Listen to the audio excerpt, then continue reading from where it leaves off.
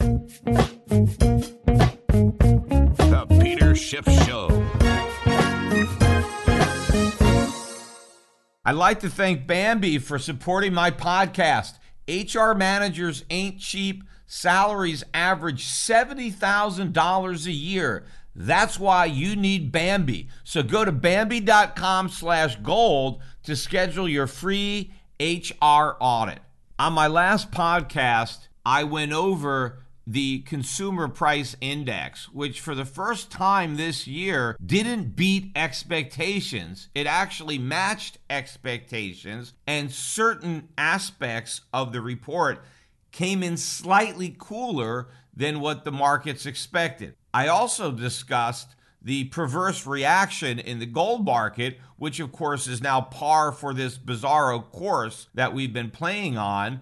Gold rallied on the relief that the inflation numbers weren't worse than expected, because from the trader's perspective, that might have meant that the Fed would delay its tightening cycle. And so anything that delays tightening is interpreted as being bullish for gold. And of course, the reverse is also true. If something makes tightening slightly more imminent, well, that's automatically a negative for gold. And that's exactly what happened on Thursday when we got the release of producer prices. And unlike consumer prices, the PPI did not break its streak of exceeding expectations, because for the 7th month in a row, the PPI came out hotter than expected. And in June, the PPI shot up a full 1% during the month, which was more than the markets expected. The expectations for July were for the gain to only be 0.6. Now, of course, 0.6 is still a huge gain. Remember, this is just 1 month, but the markets thought that we couldn't possibly have another number as high as the June number. After all, right, it's transitory inflation, so at some point the rate has to come down.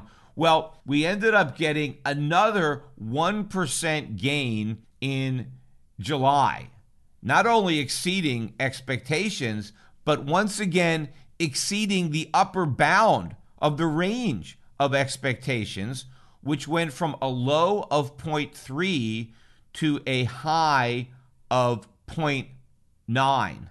On a year-over-year basis, they were expecting the producer price index to go up by 7.3%.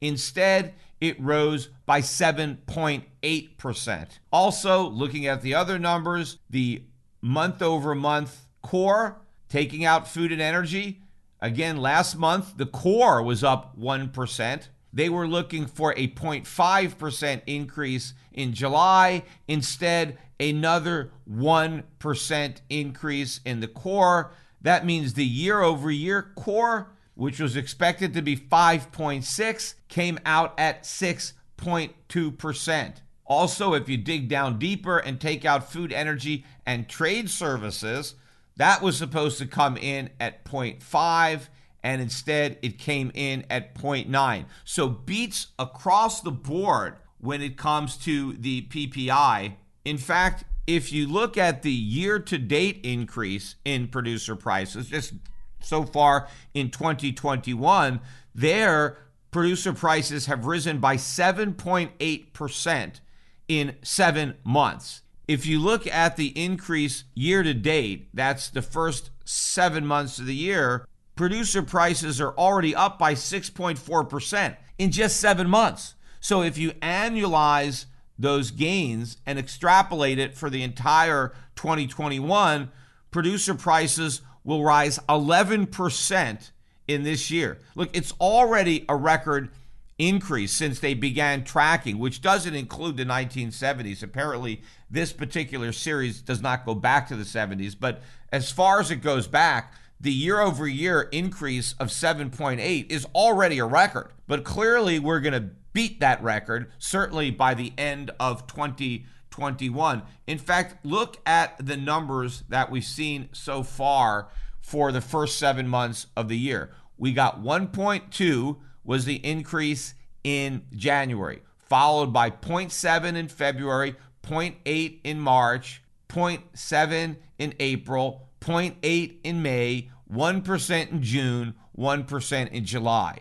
Does anything about that string of numbers suggest transitory? Does anything suggest that the trend is reversing and that we're seeing a reduction in the rate of increase of producer prices? Not at all. And what does this portend for consumer prices? Because year to date, consumer prices are lagging producer prices. And you get a lot of these companies that are coming out with earnings, a lot of them are citing big increases in their cost as a reason that they're not earning as much as analysts had expected. And that is because the producers have been dragging their feet when it comes to passing on the price increases to their customers. One of the reasons is because the producers also believed all the propaganda coming out of the government, the Fed, that the inflation was transitory. And so the producers figured, you know what, they'll just wait it out. They'll eat the higher costs for a little while because it's transitory. So why reprice all our products,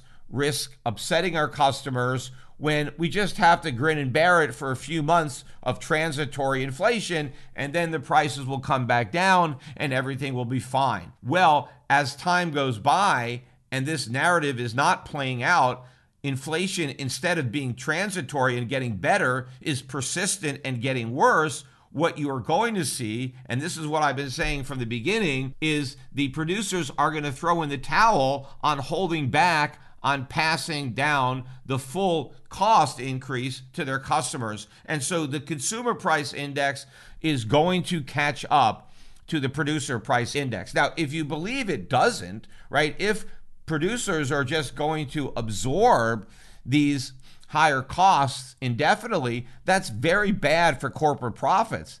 The reality is the stock market is ignoring all of this data. The Dow Jones, the S&P finished the week in record territory on Friday. Both of those indexes closed at record highs, ignoring the margin pressures that are being put on companies by rising costs that are not being passed on. Now, of course, if the rising costs ultimately are passed on, which I believe they will, well, then that is going to mean consumer prices are going to be rising much faster, which will accelerate, in theory anyway, the Fed's tightening cycle. So however you want to look at increases in producer prices, if they don't pass them on to consumers, it's bearish for stocks because margins go down and earnings go down. If they do pass on the increases, it should also be bearish for stocks because that means higher inflation at the consumer level, which means the Fed is going to be tightening more, which is also going to be bearish for stocks. So either way, it's bearish for stocks, yet stocks don't care and they go up anyway. And I think the reason for this is because unlike currency traders or gold traders,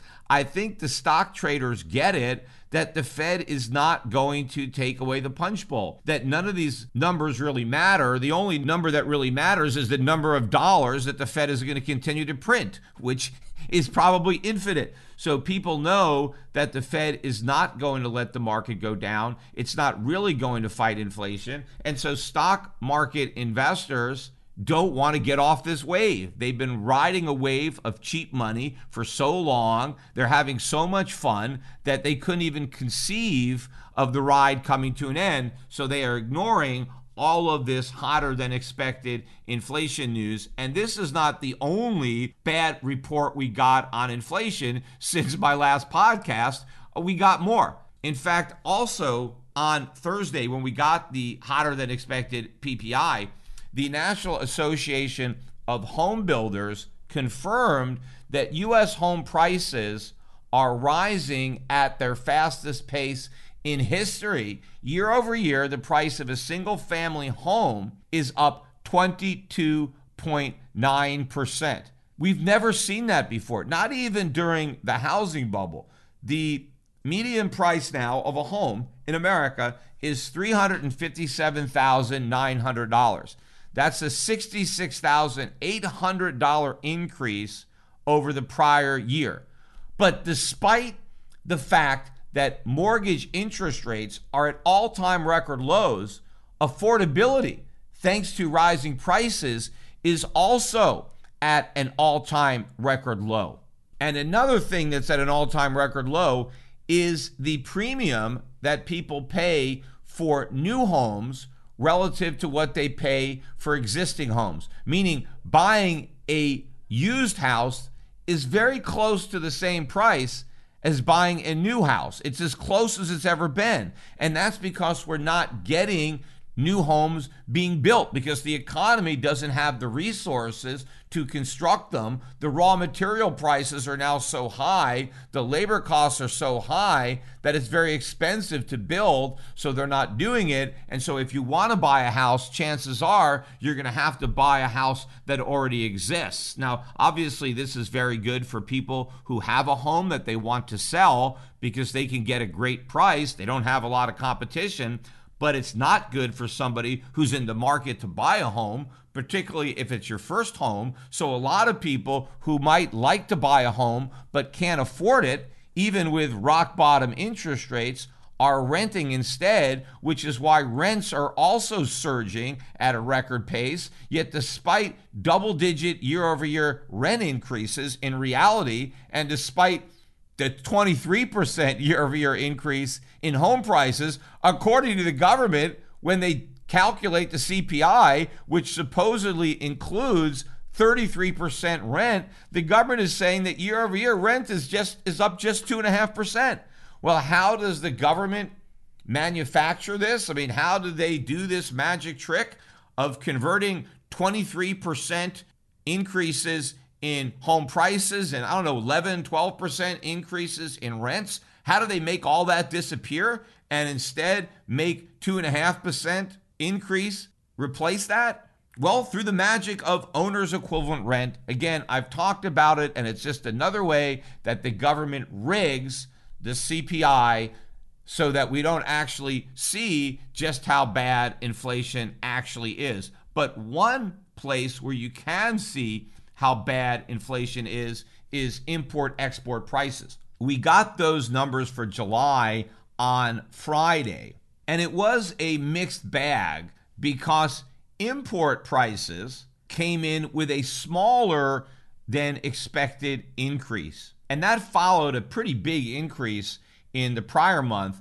In June, import prices rose 1%, and in fact, Friday, they revised that increase to 1.1%, so a little bit higher. The consensus for July was for a 0.6% increase in import prices. Again, that's a big jump in a single month, but we only saw a 0.3% rise in import prices. So not nearly as bad as we thought. And in fact, the year-over-year increase in import prices was 10.2%. That was a reduction of the 11.3% year-over-year increase that consumers were paying as of last month, and below the 10.7% year-over-year increase that was expected. But again, if you compare this number to the year-over-year increase in consumer prices, the import price number is almost twice what the CPI is. Now, of course, the CPI includes more services, and these import prices are mainly dealing with goods. But even if you strip out the services, the goods component of the CPI is not nearly as high as the import prices. And that's because the import prices aren't adjusted. The government is actually reporting the price of the stuff that we're importing. And those prices are up 10.2% year over year. That is double-digit inflation. That is an honest number because they're just taking the prices and seeing how much higher they are. They're not adjusting them. They're not using substitution or hedonics or the stuff like that that goes into the CPI. Now, why does the government manipulate the CPI but not the import prices? Well, because the Fed is not making policy based on import prices. The government is not reporting this as some indication of our cost of living. Social Security COLAs capital gains taxes are not indexed to import prices, so the government doesn't have a vested interest to rig this. Plus, they're looking for accurate information. They're trying to measure the price of what we're importing, and so they use the actual numbers. And so these numbers are a much better indicator of what's actually happening to prices than what the government is pretending is happening to prices when you look at the official measures like the Consumer Price Index. But where the numbers are really bad is when it comes to our export prices. Now, of course, when it comes to trade, it is in theory a good thing that our export prices are going up because that's the stuff we're exporting. So we want to get more, but the real way to win on your exports is not when the price of your exports is going up, it's when the quantity of your exports are going up. Because if the price of your exports are going up, your exports may become uncompetitive and you may actually see a reduction. So what's really good is if you can export a lot more and maybe even cut the prices, the unit prices, because you're more efficient, but then make it up on volume and have bigger exports. The consensus was for a 0.8% gain in export prices following the 1.2% jump in June. Well, instead, we got a 1.3% increase in export prices for July.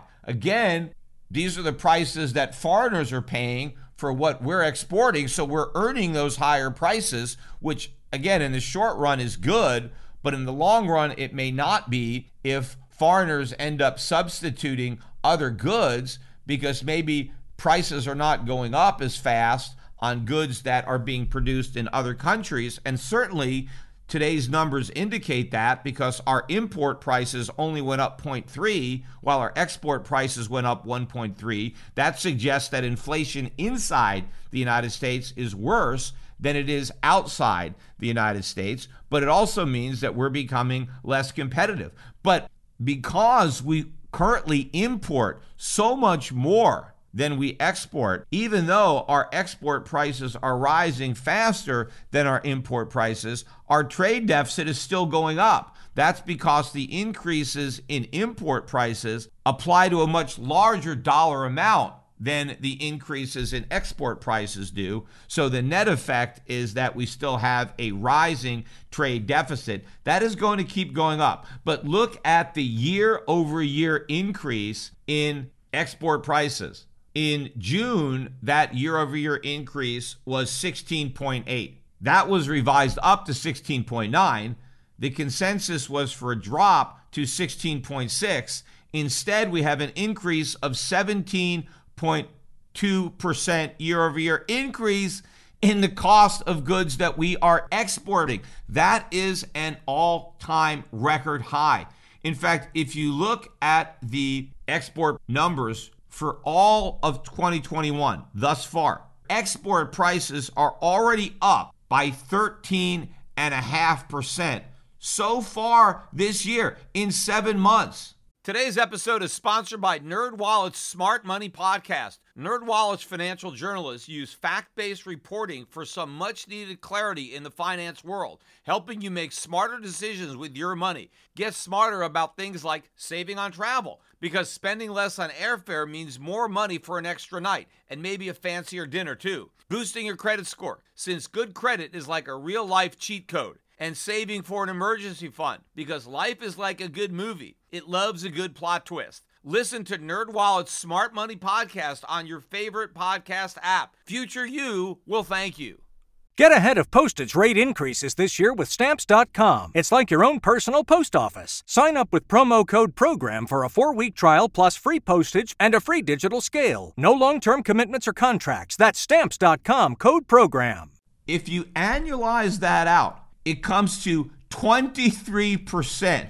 So if we keep up this pace for the entirety of the year, our export prices will have risen by 23%. Now, I don't think we're actually going to keep up this pace. So my expectation is for the year to come in slightly below 20%. but still it will be, I think, an all-time record high as far as the increase in the cost of our exports. In fact, here are the numbers thus far for 2021. Starting in January, prices rose by 2.7% in 1 month. That's got to be an all-time record for a single month increase, but 2.7% January, followed by 1.6% February, 2.5% gain in March, 1.2% in April, 2.3% in May, 1.2% in June, and now 1.3% in July.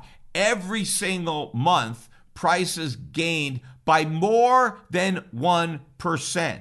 And in 2 months, they gained more than 2%. In fact, in January, we came close to 3%. These are monthly increases. Remember, according to the Fed, its target is 2% inflation or slightly above.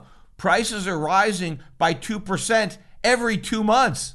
They're 12 months of the year. We are so far beyond the Fed's target. Now, I know a lot of people might say, well, who cares? Because again, these are the prices of the stuff we're exporting. Americans don't pay these prices. Foreigners pay these prices.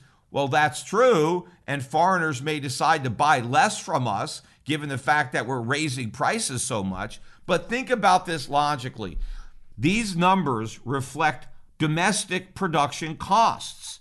It's costing American companies a lot more to make stuff, and so they're passing on their higher costs to their customers. It's not like American companies now have windfall profits that we're just jacking up prices and all the increases just dropping to the bottom line. It's not. They're trying to offset the increases in production costs. Well, if U.S. companies are spending a lot more money to produce stuff that they export, doesn't it stand to reason that U.S. companies are experiencing similar cost pressures on the stuff they don't export? Remember, it's the same companies. They're making some stuff and exporting it, and they're making some stuff and they're selling it domestically. So if the cost of producing for exports is soaring, wouldn't the cost for producing for domestic consumption also be soaring?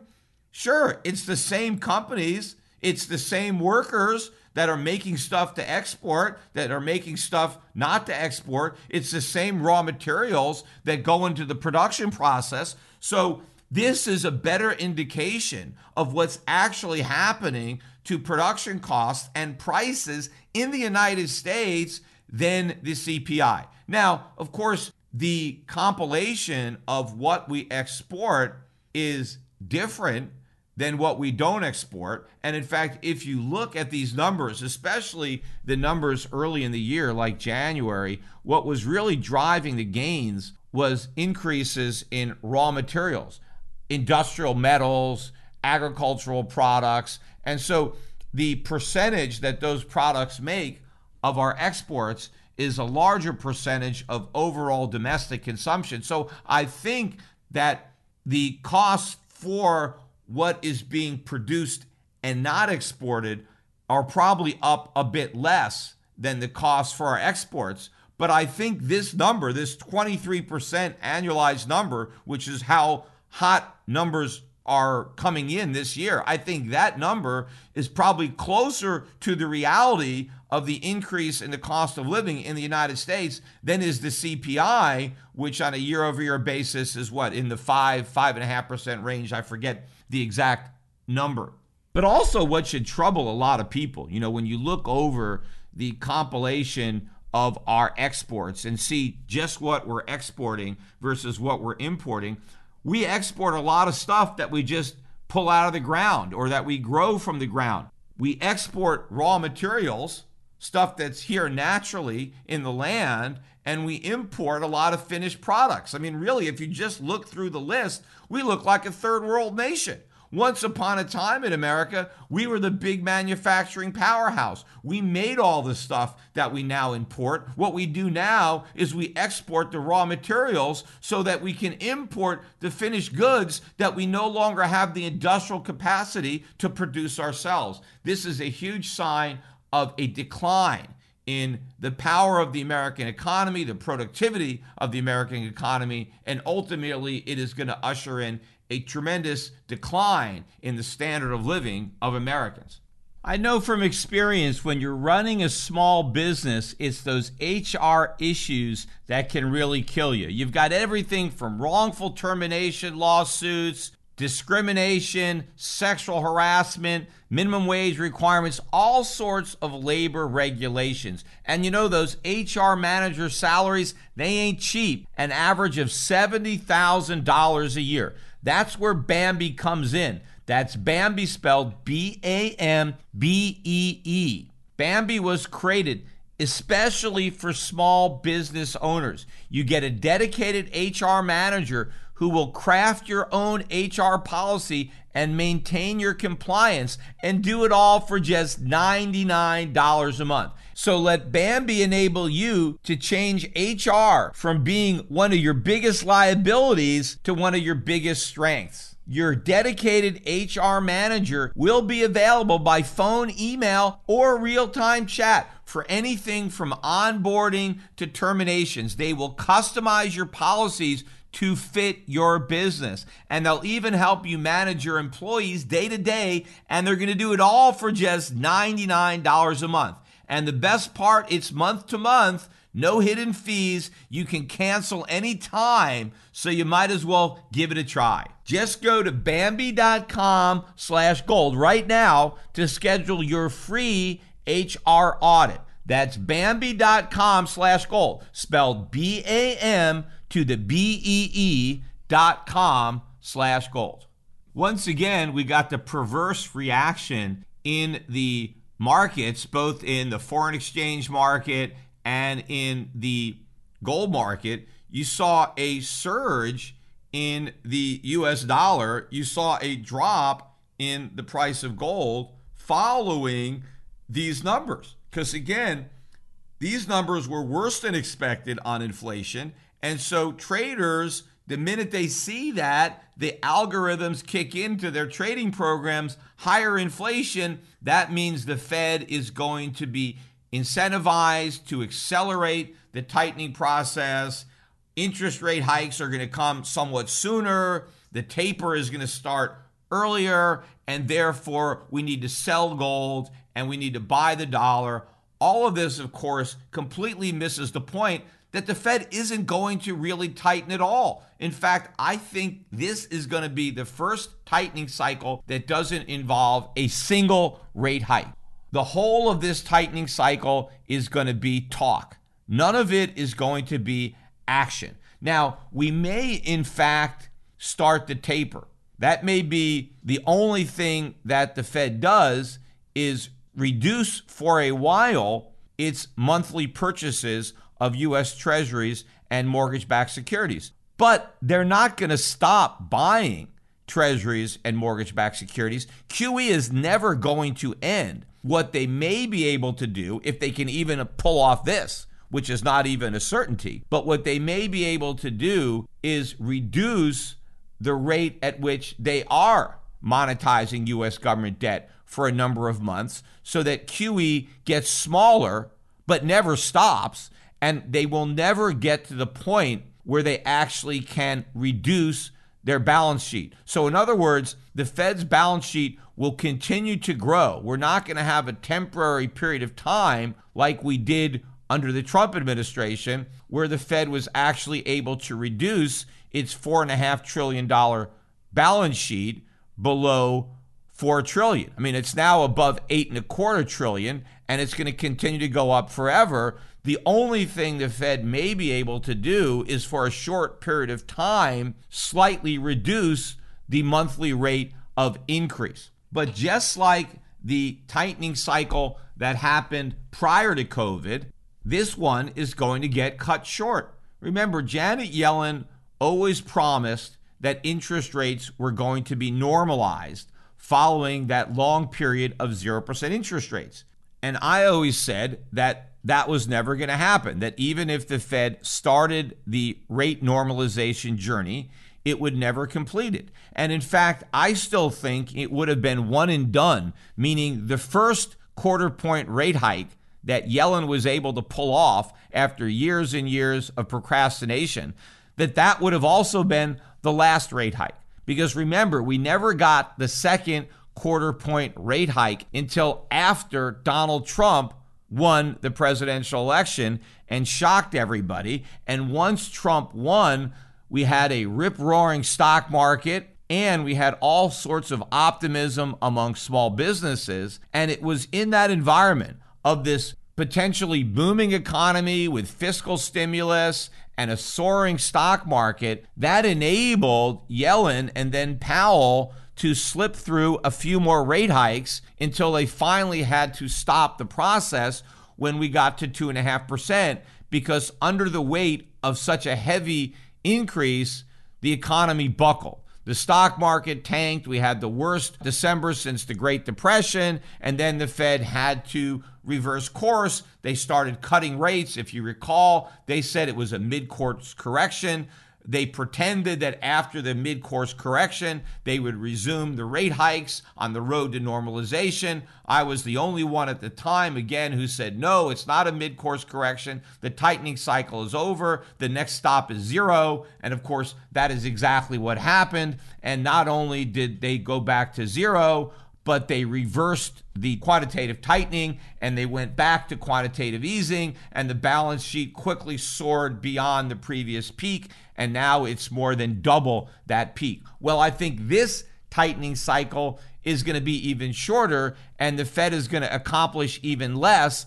I think that they will never even complete the taper. They may start it, but they won't complete it, meaning they'll never get to a point where they stop expanding the balance sheet, and at some point they will ramp it back up again with a new QE program, and the rate at which the Fed is monetizing the balance sheet in the future will exceed the rate at which it's monetizing it now. And when it comes to rate hikes, they're never going to happen.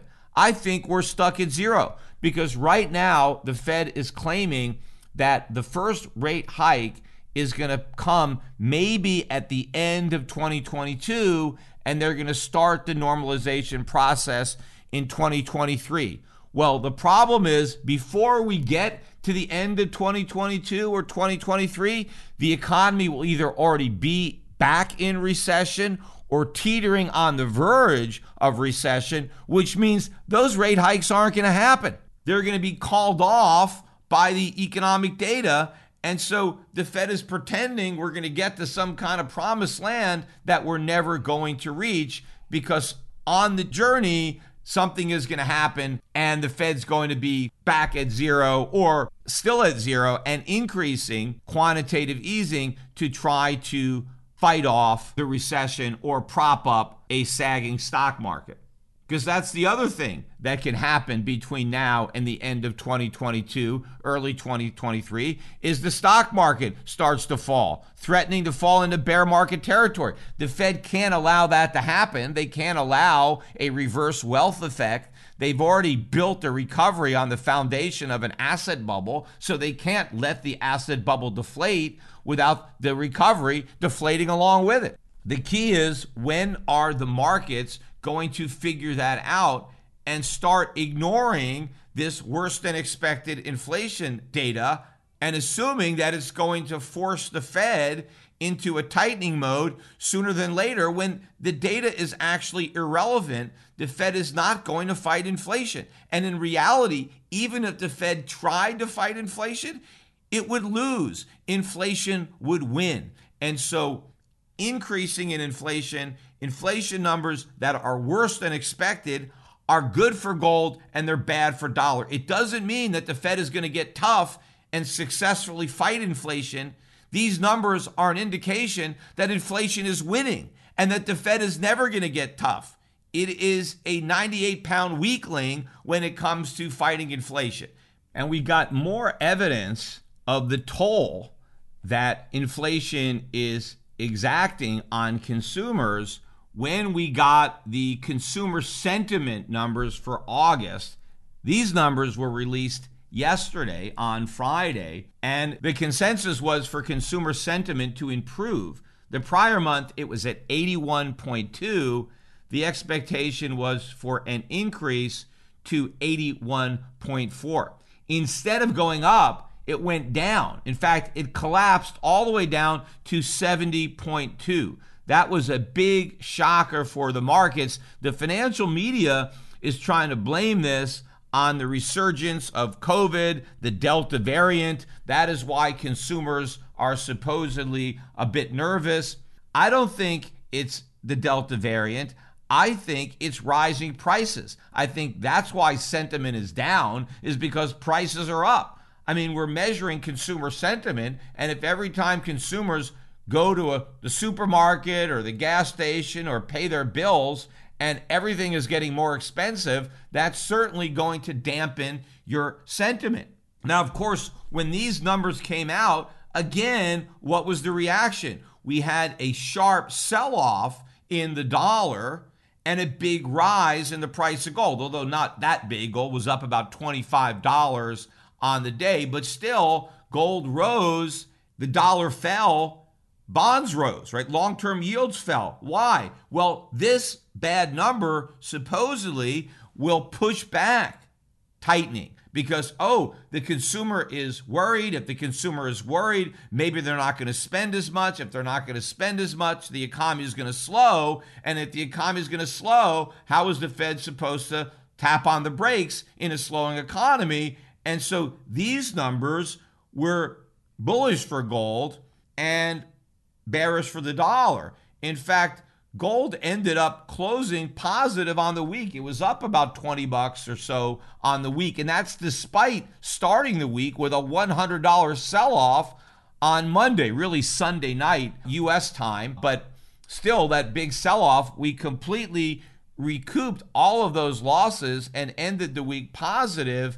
But the catalyst for getting gold into positive territory on the week was this weaker than expected consumer sentiment number. It also is responsible for the dollar index, which had put in a pretty big increase earlier in the week. The dollar index ending the week at 92.52, down 0.51. That was a negative close on the week. So both the US dollar and gold having potential reversals where the US dollar index took out the previous week's high and closed lower on the week, and gold took out the previous week's low and closed higher. In fact, gold closed just under $17.80 an ounce. I think $17.79.70 was the final print. But think about this. If consumer sentiment is falling because prices are rising, if it's high inflation that's really got consumers down, if these numbers cause the Fed to delay tightening because it's worried that falling consumer sentiment is bad for the economy, and so it delays the taper or delays the rate hikes, that means it continues creating inflation. The longer the Fed keeps its current monetary policy intact without reducing it, the more upward pressure we put on prices. So if the Fed reacts to falling consumer sentiment by continuing the monetary policy that is driving the inflation that is responsible for the drop in consumer sentiment is going to drop even further. So in other words, this is a catch-22. No matter what the Fed does, consumer sentiment is going to continue to fall, because if it reacts to consumer sentiment by creating more inflation, and if inflation is what is causing the drop in consumer sentiment, the Fed's response to a weak consumer sentiment number will make the sentiment even weaker, which is why I've been talking about the fact that the Fed is in a box. It can't fight inflation. All it can do is create more of it. And since it's inflation, that's the problem. You don't solve a problem by making the problem worse. This is the reality that the markets still haven't come to terms with. But that day of awakening is coming. When it's going to happen, I don't know for sure, but it is coming, and you had better be prepared. I want to finish up today's podcast, though, by looking back 50 years, because tomorrow, Sunday, August 15th, will mark 50 years since Nixon took the U.S. and by extension the world off the gold standard. It was 50 years ago tomorrow that Richard Nixon, the then president of the United States, interrupted Bonanza, I think at the time the most popular TV show, to announce to the world that we were temporarily suspending the gold standard. Again, Nixon said temporary.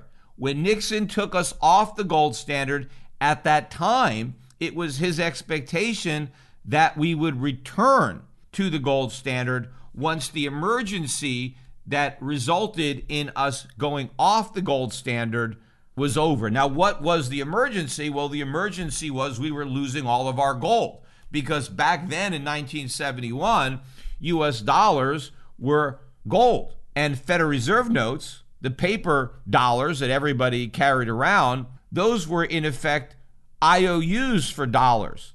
The dollars were the gold that we had at Fort Knox, and we were promising to deliver those dollars, and a dollar equaled a weight of gold. So $35 was 1 ounce of gold. And so if you had $35 or 35 Federal Reserve notes and you were foreign, you could take those 35 Federal Reserve notes and turn them in for $1, meaning an ounce of gold. That was the price of gold. That's where it had been ever since President Roosevelt devalued the dollar back in 1934, when prior to the Roosevelt devaluation, gold was $20.67 an ounce, and following the devaluation, the price of gold rose to $35 an ounce, meaning the value of those paper claims or the dollar in relation to gold had been reduced. And that was one of the ways that Roosevelt tried to get us out of the Depression, was by depreciating the value of the dollar. But the official gold price stood at $35 an ounce in 1971 when Richard Nixon temporarily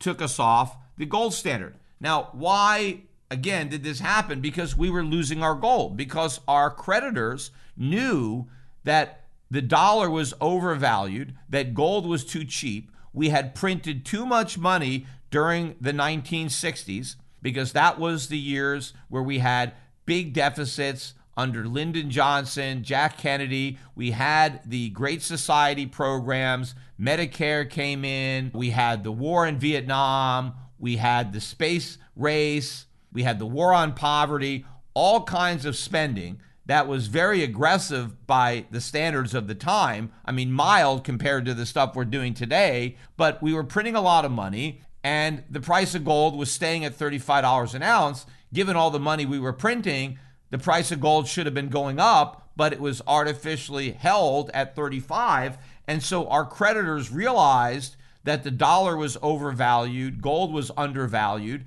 and they were taking their IOUs and cashing them in, and that was causing a gold drain. And so this put the U.S. at risk of losing all of its gold. And so in order to stop the outflow of gold, we closed the gold window. Now, in effect, this really amounted to a default, because we had always promised the world to deliver gold. In effect, Federal Reserve notes, right? If you look at your paper bill, it says Federal Reserve note. A note is an IOU. It is a promise to pay. What did we promise to pay? We promised to pay gold.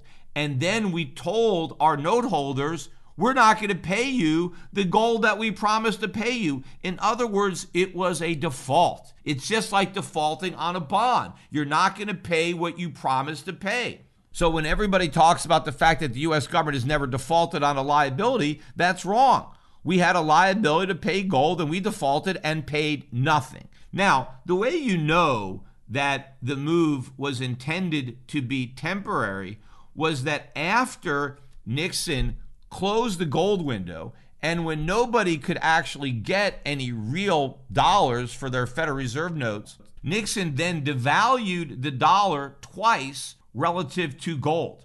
First, in December of 1971, Nixon raised the official gold price from $35 an ounce to $38 an ounce. And then he devalued again in February of 1973, raising the official price of gold to $42.22. I mean, why the 22 cents? I've got no idea, but 42.22 was the price. I mean, I don't know, maybe it was Room 222, which was a popular TV series, I think, back then. Maybe the president was a fan. Who the hell knows? But 42.22 was the new official gold price.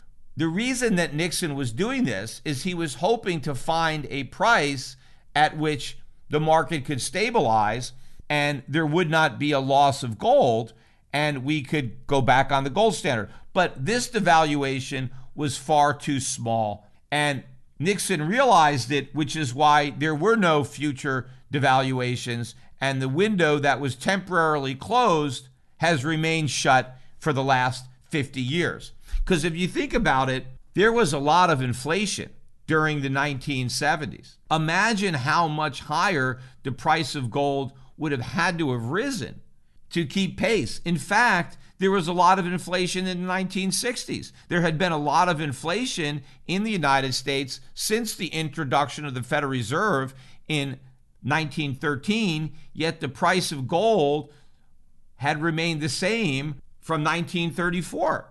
So clearly, gold was underpriced. And it was even more underpriced in 1971, given the big increase in inflation that we had during the 1960s. So Nixon really had two choices. He could have devalued the dollar far more substantially than what he did. He could have really brought the gold price up to what it needed to be, given how much inflation had been created. I'm sure that gold price would have had to have been north of $100 an ounce, even in 1971. But that was not something that Nixon wanted to do. That would have been very embarrassing to admit that the US dollar had lost that much of its value relative to gold. Now, the other alternative, which would have been an alternative that I would have preferred, would have been to have deflated the bubble, meaning massive cuts to government spending, a contraction in the money supply, right? Tight money that would have deflated bubbles, would have caused prices to come back down consistent with $35 gold. So either the price of gold had to go way up or the price of everything else had to come way down, but that would have been the only way to stay on the gold standard without an official devaluation and stopping the flow of gold out of the United States. But neither of those choices was politically popular. So Nixon did the expedient thing and just suspended the gold ceiling and just suspended convertibility of Federal Reserve notes to gold, closed the window, and that was what he thought was a get out of jail free card, because now he didn't have to make either of those difficult choices. They just kicked the can down the road, and we've been kicking it for the last 50 years because just like Nixon, no presidents want to make those decisions. Now, of course, once we went off the gold standard, inflation accelerated even further because instead of putting an end to those policies, which staying on the gold standard would have required, by leaving the gold standard, those policies were accelerated and we had the stagflation of the 1970s. And, you know, it's interesting to point out that both the Secretary of the Treasury and the Federal Reserve in hearings in 1968 before the U.S. Senate Banking Committee on the potential for going off the gold standard, both of those guys testified that going off the gold standard would be good for the dollar would gain value, and gold would sink. They argued that gold was overvalued and it's linked to the dollar. That was the reason it was overvalued. And if we severed the link, the gold would sink, the dollar would soar when it was no longer weighed down by gold, and inflation would be brought under control. The only person really that testified the opposite was my father, who was an insurance agent, who also testified, and he testified correctly that a dollar backed by nothing would be worth a lot less than a dollar backed by gold. He warned that if we went off the gold standard, inflation would soar, the price of gold would soar, and my father's testimony is the only testimony that stood the test of time.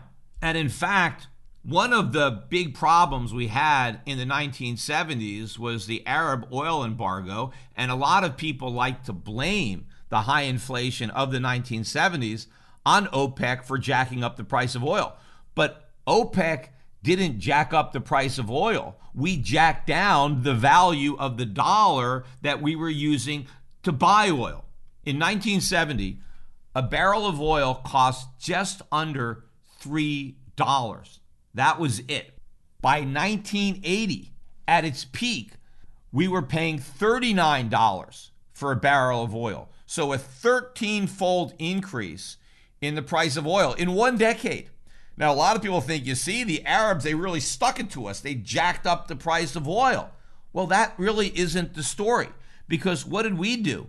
We reduced the value of what we were giving OPEC in exchange for their oil, because in 1970, we were paying for oil with gold. In 1980, we were paying for it in paper.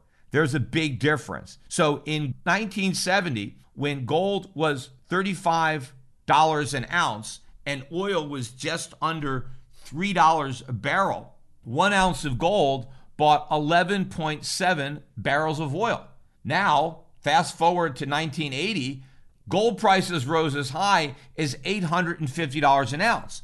Now, at $850, even with $39 a barrel oil, which was the highest price again that oil hit, in 1980, 1 ounce of gold bought 21.8 barrels of oil. In other words, during that 10-year period of time where the dollar price of a barrel of oil increased 13x, the gold price of a barrel of oil was actually cut in half. In other words, oil prices were actually going down.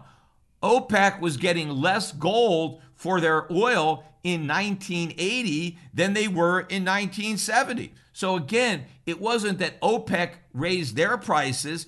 We lowered the value of the money that we were using to buy their oil. So we were the ones that broke the contract. We tried to buy valuable oil with worthless paper, and OPEC didn't want to cooperate. Hey, if you're not going to pay us in real money, if you're going to devalue the dollar, well, then we need more dollars for our oil. And that's exactly what happened. So think about it this way.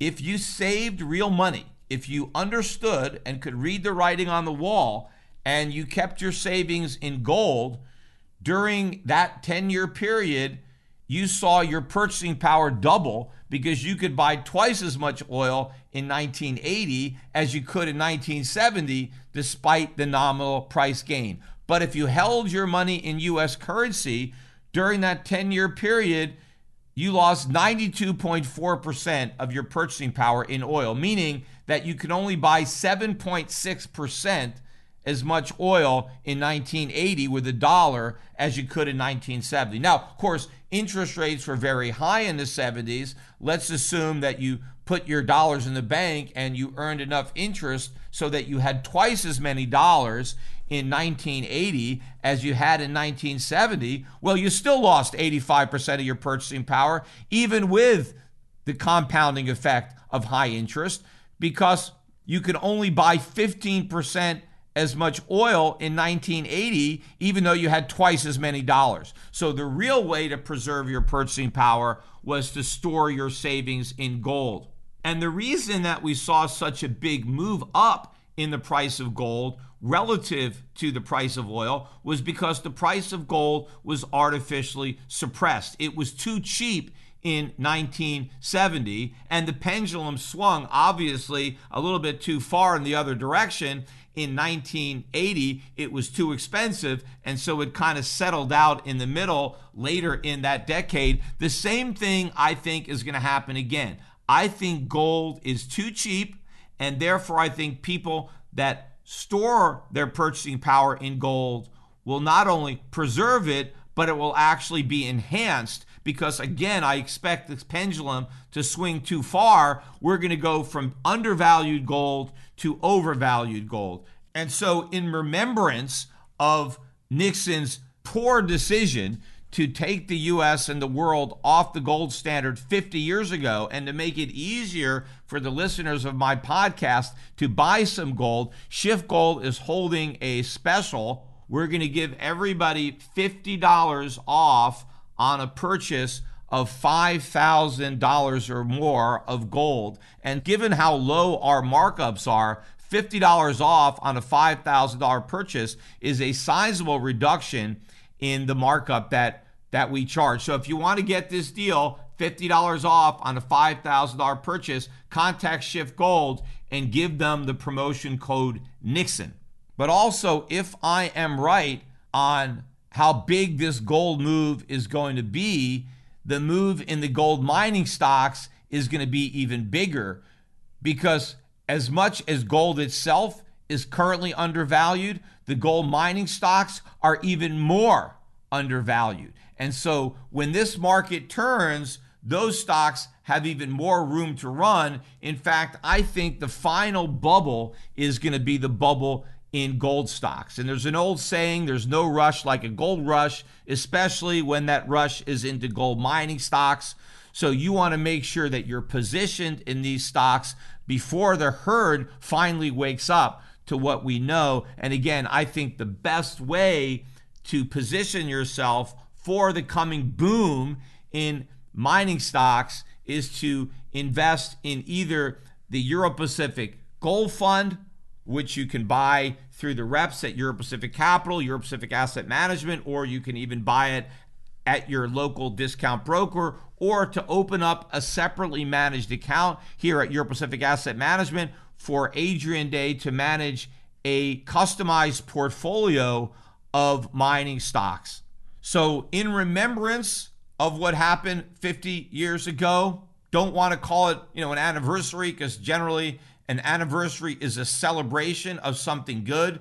We definitely don't want to celebrate this. We want to remember it, the way we remember Pearl Harbor, except 50 years ago, the U.S. government bombed our monetary system and our economy. And those who do not remember history are doomed to repeat it. If you don't remember the decade of the 1970s that followed this decision, then you are going to repeat the losses that millions of Americans endured throughout that decade because they had no idea the significance of what Nixon did. Well, 50 years ago, Nixon took the U.S. off the gold standard. Soon, the world is going to go off the dollar standard, and you need to be prepared, and you need to be prepared by divesting yourself of U.S. dollars, by buying gold, buying silver, buying the miners, and building a portfolio